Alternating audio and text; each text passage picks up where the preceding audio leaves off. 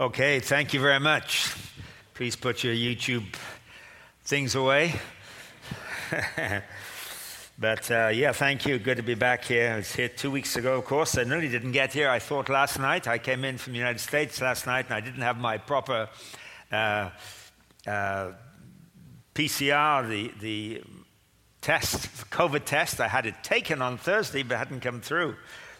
But as I came to the airport, they didn't even ask me for it.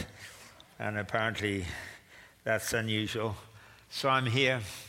And if you got your Bible, I'm going to read you in a moment from Galatians 5. I'm really looking into Romans chapter 7 and 8 with you this morning, but I'm going to read a way into that from Galatians chapter 5. But let me just remind you, if you were here 2 weeks ago, and inform you, if you weren't, that we talked then about Paul coming into Ephesus and meeting 12 men who are described as disciples.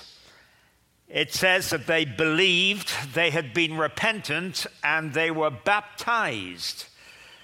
But Paul sensed something was missing, and he said to them, "Did you receive the Holy Spirit?" They said, "We've never even heard there is such a thing." And they received the Holy Spirit, and at that point were born again of the Holy Spirit, which is what the new birth is. And we talked about that. Paul wrote in Romans 8, if anyone does not have the Spirit of Christ, he does not belong to Christ. It's not that you receive the Spirit when you become a Christian, but that is how you become a Christian. By receiving the Spirit, you become spiritually alive with the life of God that's implanted to us. As John wrote, 1 John 3:24, this is how we know he lives in us. We know it by the Spirit he gave to us. And I want to build on that a bit this morning, because when the Holy Spirit comes to live within us and in the life of any man, woman, boy, or girl who is willing to receive him, he does not come in order to change us, but to replace us. I'm going to explain what that means. It becomes, as a phrase Paul used in Galatians 2, verse 20, he says, "I no longer live, but Christ lives in me." In other words, there's a new supernatural life indwelling me, which is the life of Jesus Christ lived in me by the Holy Spirit. And that is the source of the transformation and the godliness.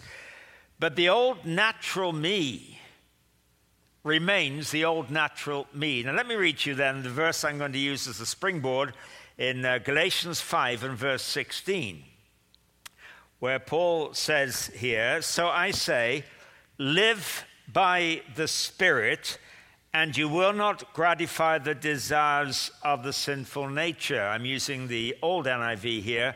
I don't like that term, sinful nature. It's not really a translation of the actual text. The word used there literally is the word flesh, not meaning the body, which is not intrinsically evil, of course, but meaning all that I am in myself, my natural me, apart from God. So he says, if you live by the Spirit, you not gratify the desires of the natural you, the flesh, for the flesh, the natural you, desires what is contrary to the Spirit, and the Spirit what is contrary to the sinful nature, the flesh. They are in conflict with each other, so that you do not do what you want to do. But if you're led by the Spirit, you're not under the law. What Paul is saying there is that there is a civil war going on in the soul of every person born again of the Holy Spirit. And the civil war is this: the flesh, the natural me, all that I am in myself, is fighting against the Spirit of God who's come to live within me, and the Spirit of God in me is fighting against this old natural self. And this is a relentless, constant, never-ending battle that is true for every Christian in this building this morning And those of you at home who are listening in the comfort of your home, it's true for you. Let me read you something that Paul wrote in Romans 7, and this is where we're going to look mainly now, Romans 7 and Romans 8. But let me read you in Romans 7 and verse 15. Paul says there, Romans 7 verse 15, I do not understand what I do. For what I want to do, I do not do, but what I hate doing, I do. And if I do what I do not want to do, I agree that the law is good.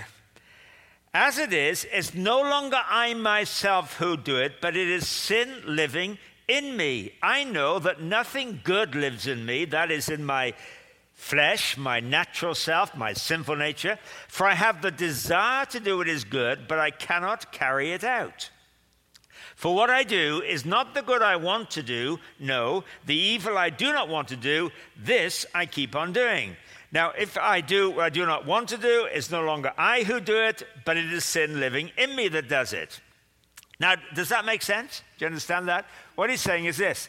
There's certain things in life that are good and they're right. I know they're good, I know they're right, and I want to do them, but I don't.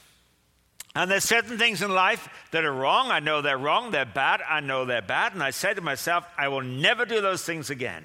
But you never guess what happens? I do them.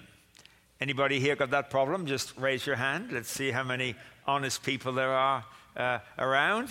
There's a few dishonest ones, I suspect, or angelic ones that happen to have landed here this morning. It's a problem you've got. It's a problem I've got. I want you to notice something interesting that Paul says in verse 17. He says there, if I do what I do not want to do, it is no longer I myself who do it, but sin living in me. That sounds interesting. Bit of a cop-out. In verse 20, he says something similar. He says, if I do what I don't want to do, it's no longer I who do it, but sin living in me that does it. That's a very convenient cop-out, isn't it? If I do what I don't want to do, oh no, it's not me. No, it's not me. Sin living in me does it. So if I came to you at the end of this service, we got into conversation, and suddenly I pulled back my arm, clenched my fist, and punched you in the nose, and I said, oh, sorry, that wasn't me who did that. No, I didn't do that. That was sin living in me that did that. Would you accept that? Especially if I did it twice. Oh, no, that wasn't me either. That was sin living in me. You'd probably say, listen, chum, there's a bit of sin in me as well. Pow, and you probably thump me back. What is Paul saying? This sounds nonsense, doesn't it? What's he saying? Well, he's not talking there about sin as actions as such, but sin as a principle that he describes in verse 23 as the law of sin. He says, I see another law at work in the members of my body, waging war against the law of my mind and making me a prisoner of the law of sin at work within my members. Now, I meant to bring something up with a bit of weight. Can you throw me something? Maybe my keys will do. Just my keys are right there. Would you mind doing that? Thank you. You can throw them. Are you not a good shot? Yeah. Man, you're good at everything else, I thought, from what we heard before. If I take this set of keys and I let it go, it's going to fall. Not because I give it a push. I can push it the other way, in actual fact, but because there's a natural law in the heart of the earth called gravity that says if it goes up, it's coming down. Now, says Paul, there's a natural law at work within me, which he calls the law of sin, a bit like the law of gravity. And unless we understand this, and I'll explain a bit more in a few minutes, unless we understand it, we're never going to understand ourselves. Because as Paul writes here in verse 18 in chapter 7, I know that nothing good lives in me. There's something in me that is broken. Not only broken, but has become a force that is all the time pulling me in the direction I don't want to go. And if we don't believe that, we'll try to refine ourselves. We'll hold on to the hope that maybe one day I'm going to change. We'll find ourselves making promises to God how good we're going to be starting today. But despite the greatest intentions, we will fail But don't be too disappointed by that, because you and I will never be bigger failures than the ones God already knows that we are. That all we're capable of really is failure in ourselves, of ourselves. Now, you may become disillusioned with yourself, as I have become disillusioned with myself, but God never will. God is never disillusioned with us for the simple reason he doesn't suffer from any illusions about us in the first place. He knows exactly what we're like. He knows the corruption of the human heart. It's important we understand this, you see. Be very careful of blaming the devil for your sins. James wrote in James 1 and verse 14, each one is tempted when by his own desire he is dragged away and enticed. His own desire. He says in James 4 verse 1, what causes fights and quarrels among you? Don't they come from your evil desires that battle within you? And Paul says, the temptations I struggle with and the sin I struggle with are because I actually want to do them. And every sin you commit, and every sin I commit, you commit for one reason. You actually wanted to. Don't kid yourself and say, oh, I don't know what happened there. You do know what happened there. You wanted to do it. You see, temptation by definition is attractive. Otherwise, it wouldn't be temptation by definition. I mean, I'm never tempted to walk in front of a moving truck. It's not attractive to me. I am sometimes tempted to push somebody else in front of a moving truck, depending who it is. Because by definition, temptation is attractive. You know, it's interesting in the New Testament, demons are credited with various powers, but they're never credited with moral power. There are 32 references to demons and to evil spirits in the Gospels and the book of Acts. And they have all kinds of physical powers. They cause blindness, for instance, and dumbness. They can bring severe pain, give physical suffering. They can give a man unusual strength. They can cause somebody to go into convulsions. They can throw a man to the ground. They can cause insanity and madness. They can drive pigs into a sea. They can predict the future. You find all those incidents being attributed to demon possession, but they're never credited with moral power in the Gospels. Nobody ever told a lie because of a demon. Do you know why a person told a lie? Because they wanted to get themselves out of a fix. Nobody ever committed adultery because of a demon. Do you know why they did? Because they wanted to.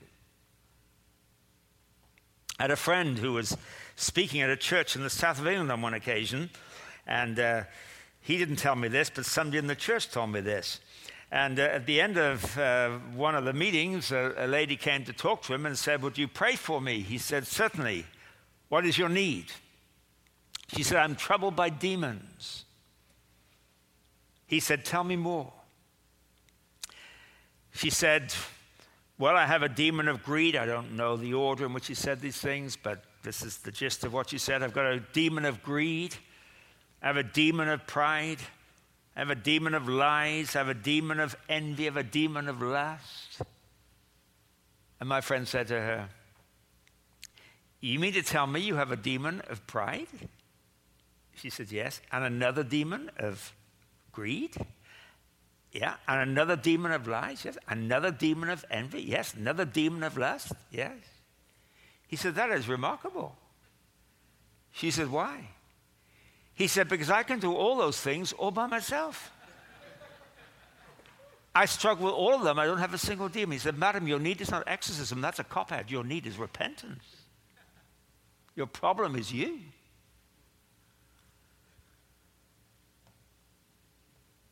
Sin comes from within, which is why speaking about this in Romans 7, the Living Bible paraphrases when he says, nothing good lives in me.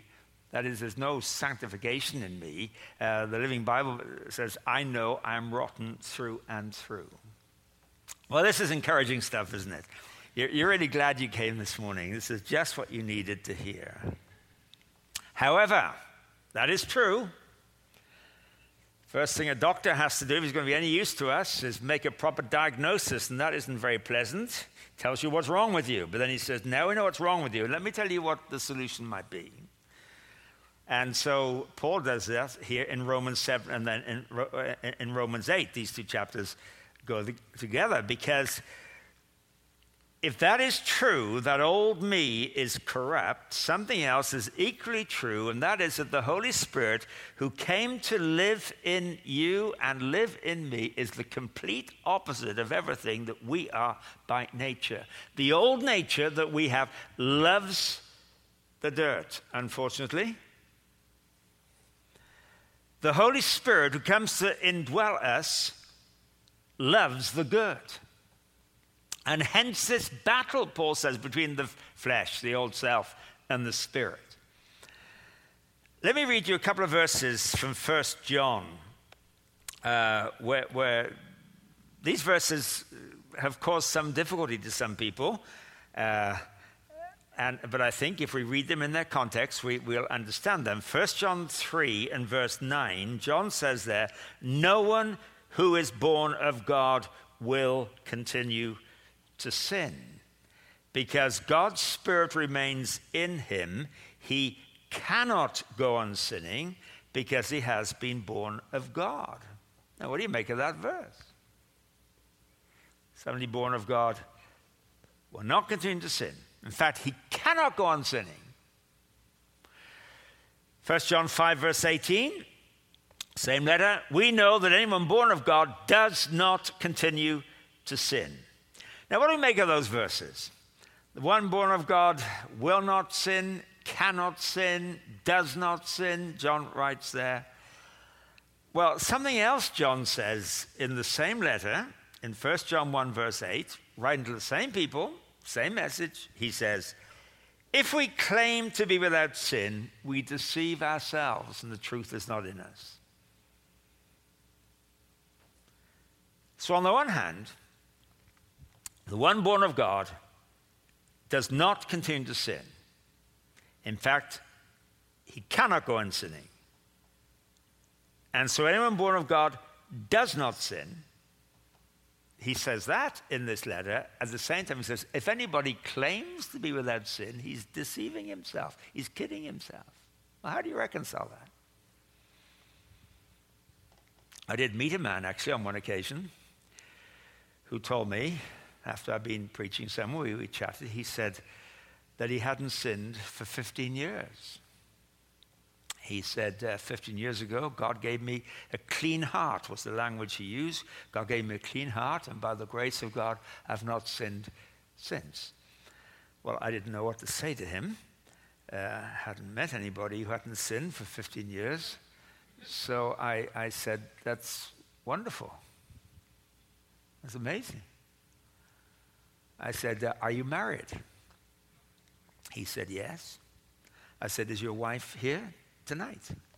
He said, yes, she is. I said, would you point her out to me? He said, she's the lady over there. I said, would you mind if I have a conversation with her? He said, what about? I said, I'd like to talk to her about your sinlessness. And he began to smile, and he said, she doesn't agree with me. I said, really? Really? Why not? He said, she defines sin differently to me. Aha. I said, how do you define sin?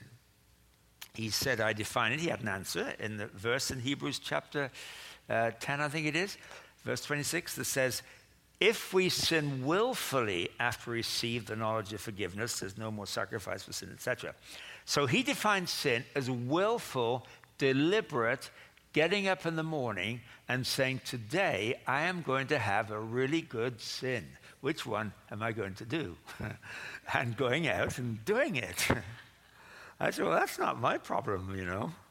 My problem is I say, today I'd like to live a good day. I'd like to have a really good day, a really holy day. By 9 o'clock I'm saying, God, I'm sorry. By 10, I'm so sorry. No, sin actually, by definition, is missing a mark. It comes from archery. You take an arrow, you shoot at a target, and you miss. It was called sin. That's where the word came from, missed by Half an inch and it's called sin. Missed by half a foot, it's sin. Half a yard, it's sin. Missed by half a mile, it's sin. Shoot in the opposite direction, it's sin. Because sin is not a measurement of how bad we are. It's a measurement of how good we are not, if you understand the difference. You miss a bus by a minute, you've missed it. Miss it by 30 minutes, you've missed it. Miss it by an hour, you've missed it. You don't congratulate yourself when you miss a bus or a train by a minute and say, that's fantastic. Only missed it by a minute. No, it's even more frustrating. God isn't interested in how bad we are. It's how good we're not is the issue. And sin is simply not being what we were designed to be. But the point is this. John says that the one born of God will not continue to sin. He cannot go on sinning. He does not continue to sin. And yet he also says if anybody claims to be without sin, he deceives himself. So that raises the question, who is born of God? And when you look into John, you see clearly he explains the one who is born of God is Jesus Christ born into you. The new birth is the reception of his life, the life of the Spirit of Jesus Christ. Let me read in 1 John, for instance, chapter 5, verse 11. This is the testimony, and God has given us eternal life, and this life is in his Son. He who has the Son has life. He who does not have the Son does not have life. Why? Because the life that you receive is the life of the Son. It is the life of the Lord Jesus Christ. So if you have the Son, you have life. You don't have the Son, you don't have life. Why? Because the life is in the Son. It's the Son who is the life. The life that comes to indwell me is the life of the Lord Jesus Christ. In 1 John 1, verse 2, again, same letter. That which was from the beginning, says John, which we have heard, which we've seen with our eyes, which we have looked at and our hands have touched, this we proclaim concerning the word of life. This life appeared and we have seen it. We testify to it and we proclaim to you the eternal life which was with the Father and has appeared to us. Now, who's John talking about when he says we have heard, we have seen, we've looked at, we've touched, this life appeared to us? Who's he talking about? Well, he's talking, of course, about Jesus. He was one of his disciples.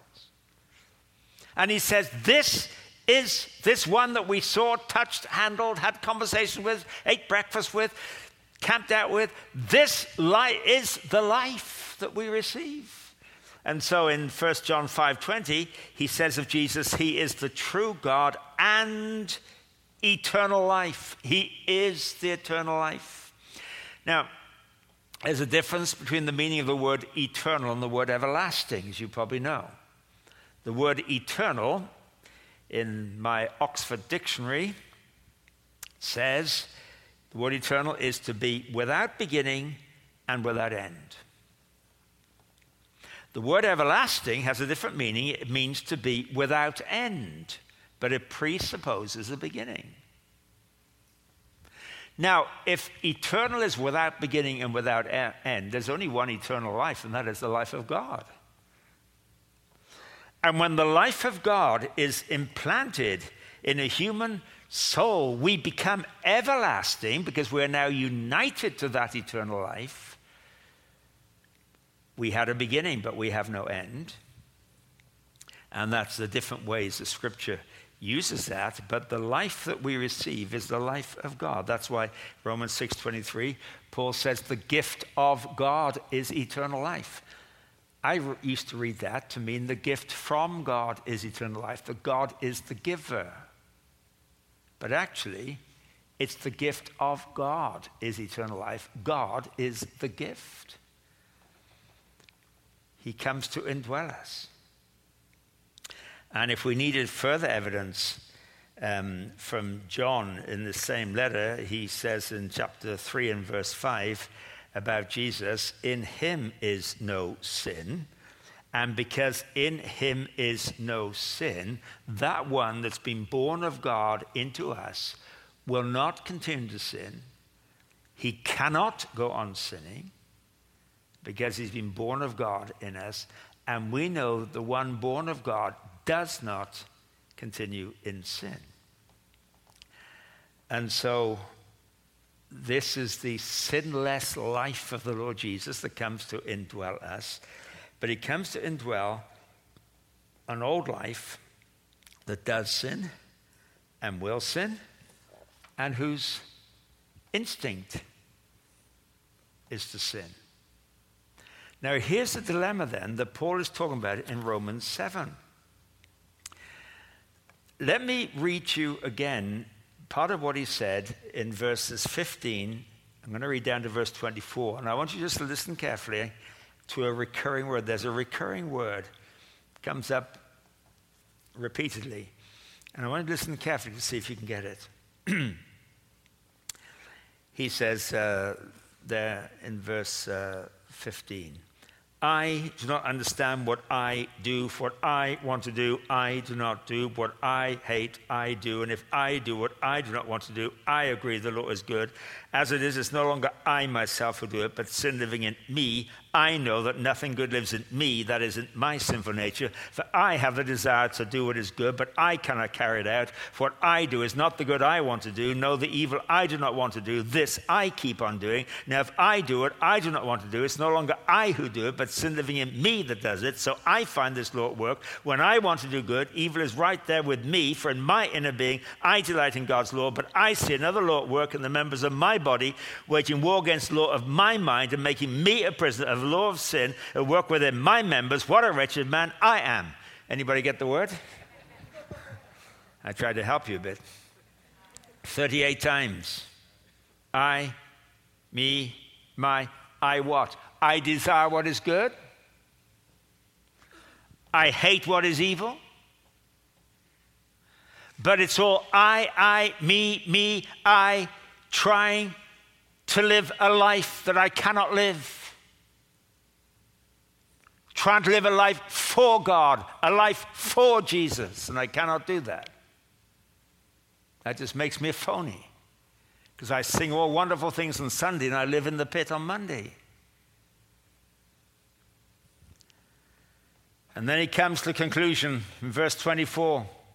38 times. I, me, my, I, my. Verse 24. What a wretched man I am. Now listen to this. What a wretched man I am. Who will rescue me? Not what will rescue me. Not is there a technique? Is there a method? Is there a program I can follow? Is there an experience I can have? He says, no, who will rescue me? And he answers his own question by saying, thanks be to God. There in verse 25, thanks be to God, it's through Jesus Christ our Lord. He says, it's not something that I can try and follow and muster and make happen. It has to be someone who is it is Jesus Christ who comes to live in me. And 2 verses later, chapter 8, verse 2, he says, because through Christ Jesus, the law of the Spirit of life set me free from the law of sin and death. There's this law of sin, like a law of gravity, pulling me down. And what can I do? Who will rescue me? Is there somebody? Yes, there is. There's somebody, and the life and the law of the Spirit of life in Christ sets me free from the law of sin. So there's two conflicting laws: the law of sin, like gravity; the law of the Spirit of life in Christ that sets me free. Let me illustrate this to you. Some years ago, I was conducting a week of meetings, a week-long Bible convention in the city of Cape Town in South Africa. And I was speaking each night from John 14, 15, 16, 17. Some of you will know this is Jesus in the upper room with his disciples. And he says to them in chapter 14 that I am in my Father and my Father is in me. We are living in union together. And the words I speak to you are not mine. Rather, he says, it is the Father living in me doing his work. So I, as a man, am living in relationship with my Father, and what you hear me say and what you see me do, don't applaud me for it, because I didn't do it. It's my Father in me who's doing it. And on 3 other occasions, Jesus said in John's Gospel, I myself can do nothing. I can only do what the Father's doing, because what you see happening is the Father at work in me, doing things through me, he said. That was in chapter 14. Then chapter 15, he said exactly the same thing to his disciples. You abide in me, and I will abide in you. As I abide in my Father abides in me. And the words I speak, is he speaking through me. And if you abide in me, and I abide in you, you will bear fruit. For without me, you can do how much? Nothing. As much as Jesus said he could do without his Father. So I'm saying that the Christian life is not, now you're saved, you're on the way to heaven, now try and live according to Christian principles or Christian lifestyle or something silly like that, because you can't. It's living in union with Christ. He's in us, we're in him. And apart from him, we can do nothing. We can make a lot of noise, we can be fully involved in church, but we won't accomplish anything of lasting fruitfulness. So I was talking about this, that was the theme. And on the Wednesday night, we began on Sunday, we're going through to Friday night. On the Wednesday night, I think it was, a young man, about 30, came to me and he said, I've been a Christian now for 3 or 4 years. I've never heard this before. I said, does it make sense? He said, I don't know. I said, well, have you been looking at this text? Yes. He said, but I thought, being a Christian was now committing myself to live for Christ, and that kind of thing. And I said, does it work? He said, no. So he said, if what you're saying is true, if what Jesus says here is how you've understood it, what do I have to do? Because he said, I'm not just a zombie who says, well, I'm in Christ and he's in me, so just stand back and all kinds of things will suddenly happen. I said, you're exactly right.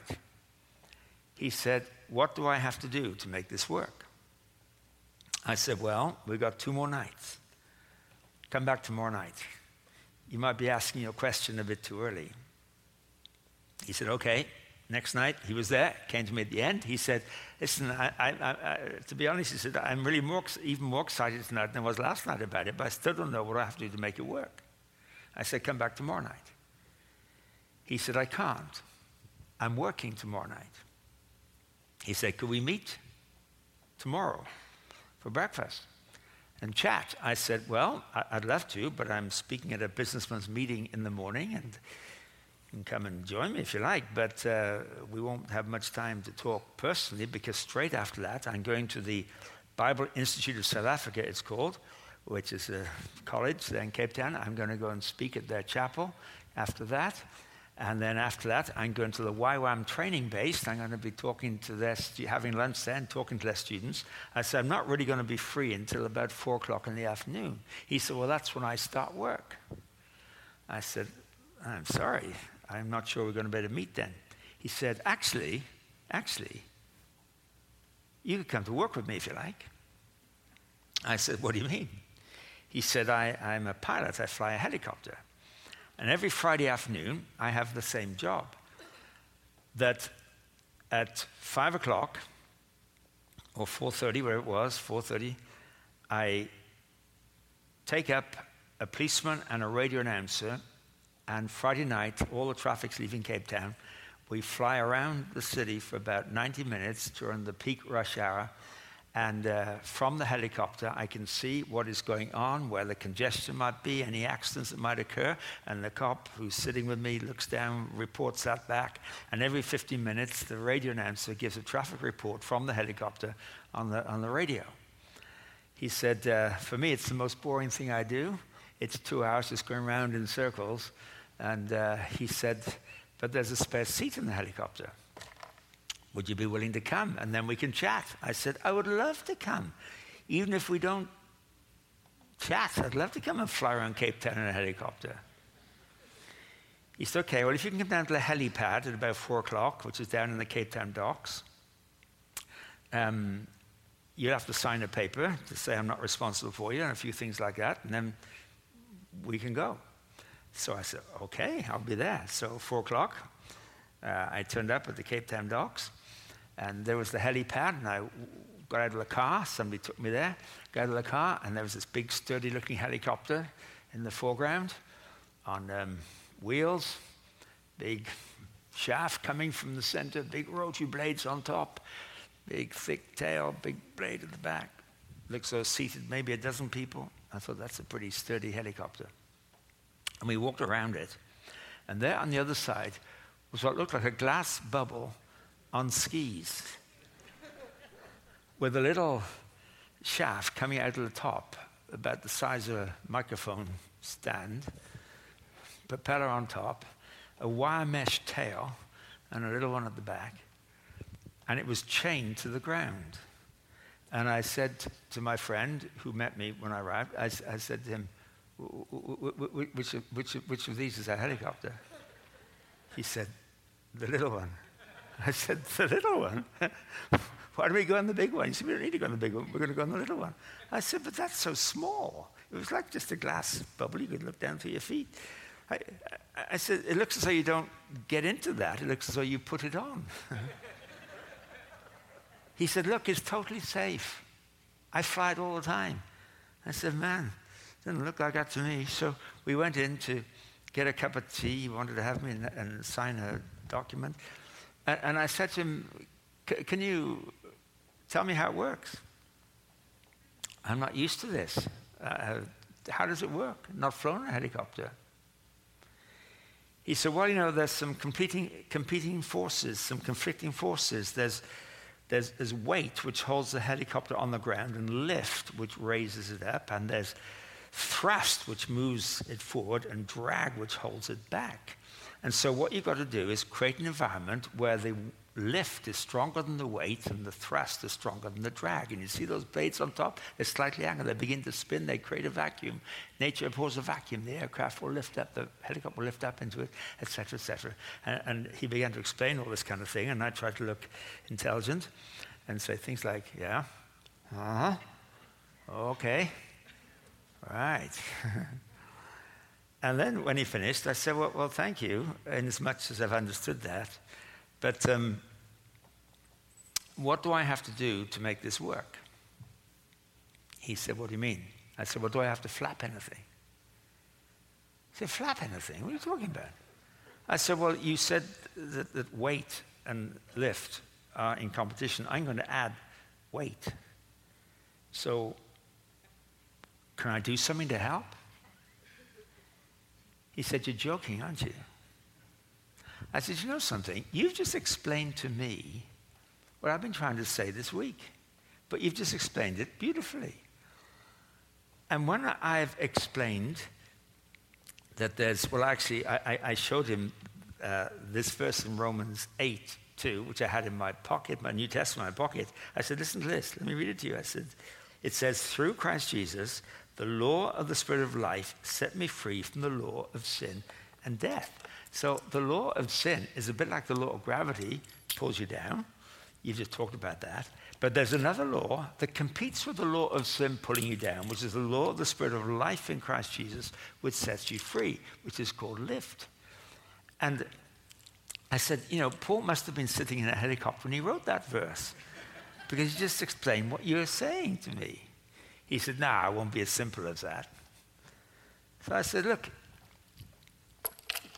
you've said to me all week, what do I have to do? And I said, you know, maybe I'll explain that tomorrow. I'll come back tomorrow.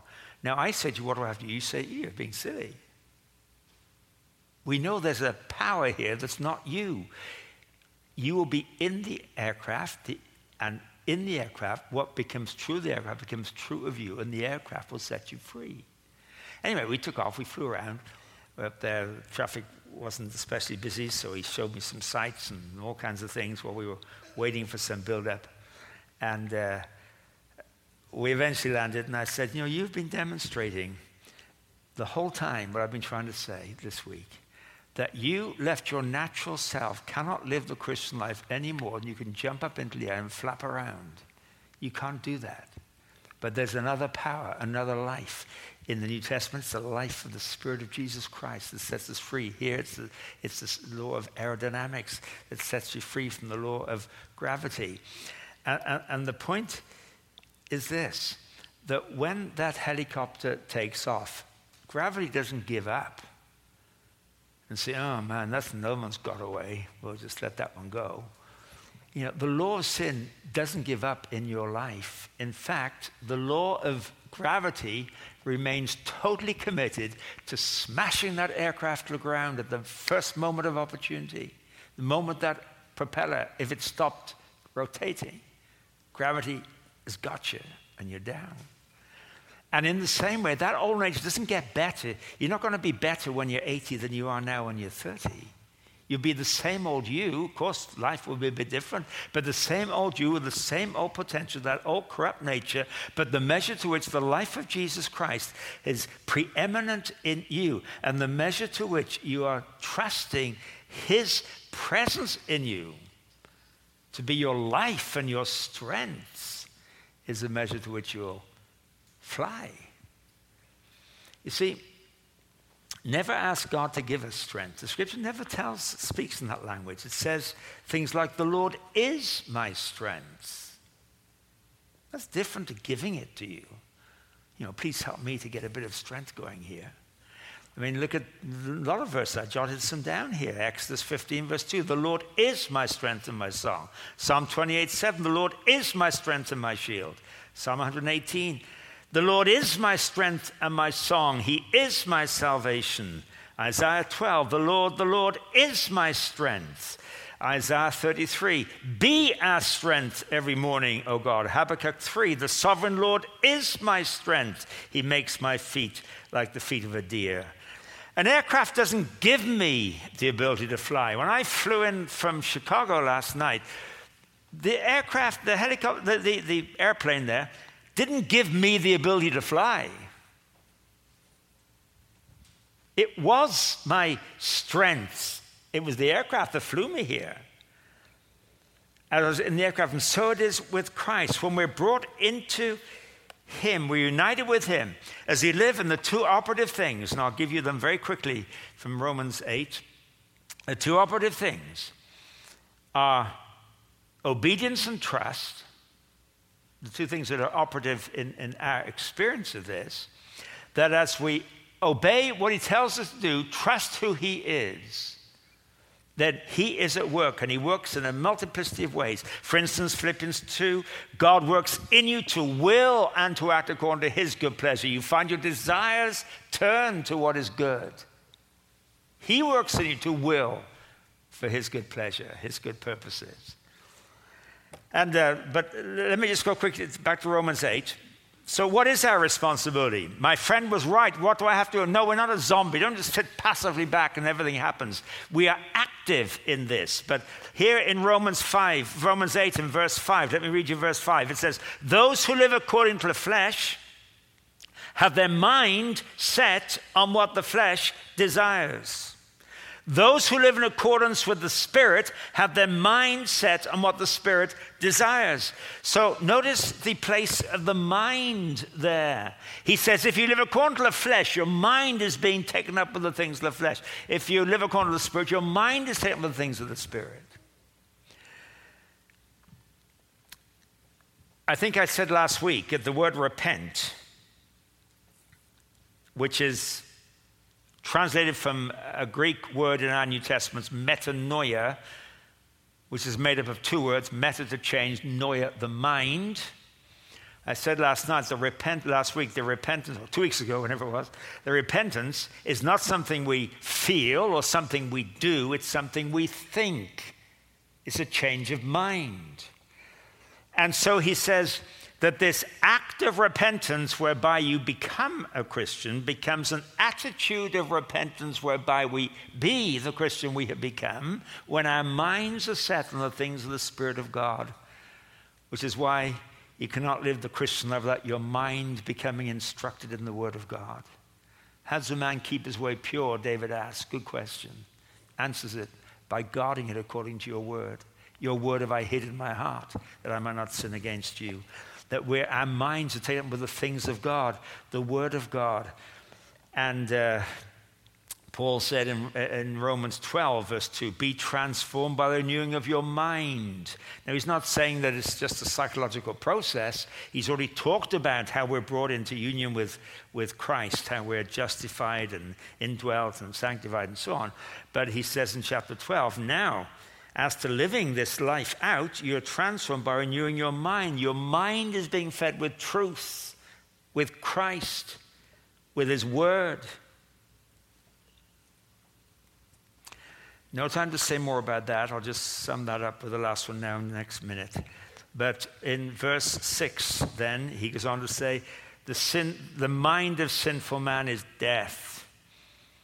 But the mind controlled by the Spirit is life and peace. A sinful mind is hostile to God. It does not submit to God, nor can it do so. Those controlled by the sin nature cannot please God. Now notice the word he uses there, talked about your mind is submit. Natural mind does not submit to God and to God's law. Let me link these two words, submission. I change that to a word we use more often, the word obedience. Obedience and dependence are the two things that cannot be separated. That we obey what God tells us to do. We are actively obedient. Our will is involved, our intentions are involved, but our active obedience is in the context of dependence upon the Spirit of God. We obey what he says, and at the same time, in obeying him, we're trusting who he is. To be our strength. Obedience and trust are like two wings on an aircraft, if you like. Which wing is the most important wing on an airplane? Well, pretty obvious it needs both, doesn't it? Obedience without trust leads to legalism. And legalism always leads to judgmentalism, etc. Obedience without trust leads to legalism. Trust without obedience leads to unhealthy kinds of mysticism, where you're not anchored in obedience. But obedience and trust together is dynamism. We fly. And the Spirit of God, as we obey him and trust him, is at work in us in such a way that he begins to show his own fruit and his own character and his own presence. We don't see that, of course. We're the last person to see what God is doing in our own lives. I mean, never look into a mirror to see if you're looking Christ-like today. Am I like Jesus today? Ooh, look at this. No, you'll never see that. You'll see the battle, the warfare. One story to finish with, a man who had a big influence on my life when I was young. Very godly man. And his name was Alan Redpath. He wrote a lot of books, and some of you may have come across him. And when he was in his 80s, he had a stroke, 2 strokes. He was in hospital. Hillary, my wife, and I went to visit him. And it was just a couple of weeks before he died. And he was lying, actually, he was in a wheelchair by his bed, and we came into his room. And he said, I've never known such spiritual warfare as I am experiencing in this wheelchair. There are things I thought I'd dealt with years ago, and they're back. I did not know my mind was so dirty. And I felt embarrassed. I didn't know what to say to him. So I said something silly like, well, you've given the devil a hard time, in your life, so now you're weak. He's kind of putting the boot in. But that didn't help him, of course. But he was despondent, talked about the disappointment of his own heart. And then we prayed before we left. When we prayed, his voice became strong. It was very frail in his wheelchair, and he talked to God as somebody he knew because he did know him. We left, went down the corridor. We'd been asked to leave at a certain time because some nurses had to attend to him, and as we walked down the corridor, we passed the nurse coming the other way. And I said to her, thank you for letting us in. I said, you'll look after him, won't you? She said, oh yes, we look after everybody here. I said, I'm sure you do. But I said, he's a very special man. And she stopped. We were walking past. She stopped. She said, you're right, he is special, isn't he? I said, well, we think so, of course, because we know him. She said, no. So the nurses were discussing this the other day, and we were saying that we love working with Alan Redpath. We all think there's something different about him. I said, what do you think's different? She said, I don't know. But she said, we were having a meeting in the staff room that day, and somebody brought him up. And one of the nurses said, whenever I spend time with Alan Redpath, I come away feeling clean. And this nurse said to us, when she said that, we all said, that's exactly what it is. There's something about him that's unusually clean. And as we walked back to our car, we thought, isn't that interesting? Here's Alan. I've never known such battle. I'm experiencing this wheelchair. I didn't know my mind was so dirty, so corrupt. And she says, what is it about him that's so clean? You see, what she saw was Jesus in him. What he saw is what you and I see in ourselves when we get introspective. We see that old nature, and it's a battle, and it's discouraging. But as Hebrews says, you keep your eyes fixed on Jesus, the author and finisher of our faith. As we, as 2 Corinthians says, with unveiled faces reflect the Lord's glory, we're being transformed into his likeness with ever increasing glory, which comes from the Lord. And you're the last one who's ever going to see it. But other people see it. So the Spirit of God comes to live within us. He comes to live the life of Jesus in us, but he comes to live alongside an old nature that's corrupt. He doesn't come to patch it up or to sanctify it. This is another subject, Romans 6, crucified with Christ. Your old self has been crucified. We haven't time to talk about that, of course. But it's dealt with. Don't take it too seriously because it's dealt with. It's already been sentenced. But as we allow the Spirit of God, the Lord, the Spirit of life in Christ Jesus to set us free from the law of sin, as we have our minds fixed on the things of Christ, as we obey him and we trust him, and he works through us. To the extent that, as Jesus said in Matthew 5:16, about you're the light of the world, he said, let your light shine before men, that they may see your good deeds and praise your Father in heaven. Not see your good deeds and write a book about them or take a picture of them. See your good deeds and they don't even think about you. They see your good deeds and praise your Father. Why? Because this is the real thing. This is the Spirit of God in this person's life. And that's the Christian life. That's what the folks in Ephesus had failed to find and discover when Paul came along 2 weeks ago that we talked about. And this is the life that he has for you and the life he has for me. And we live every day as a fresh day. Whatever happened in the past, you can't bring that in as capital to today. Today we say, Lord, I live today in fresh dependence on you and in obedience to you. And he works and he produces his fruit in us.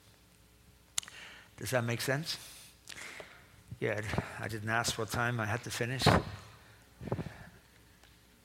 Let's pray. Father, we are deeply grateful this morning that we're not people who joined your fan club, folks down here trying to make sense of a life by trying to copy Jesus or something, but that Jesus himself has come to live within us. Thank you. You are our strength. You are our life. And we know mingle with our old natures, that conflict, that battle. We know that dilutes the beauty of the Lord Jesus in us. But thank you that you also express yourself in us in ways that show something of your loveliness, kindness, gentleness, goodness, love. And we pray we'll be people who learn to live every day in humble dependence on you and obedience to you, and leave the consequences then to you for what it is you want to do in us and through us. Pray you'll encourage each of us in this, for I ask it in Jesus' name. Amen.